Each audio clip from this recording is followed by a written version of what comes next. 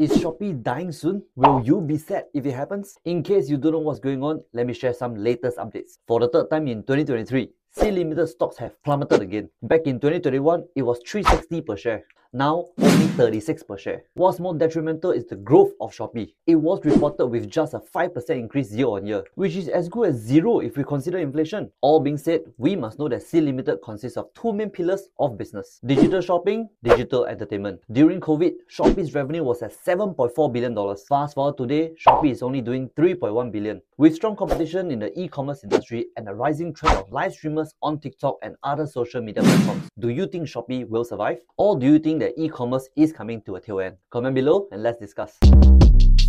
Shortcast Club.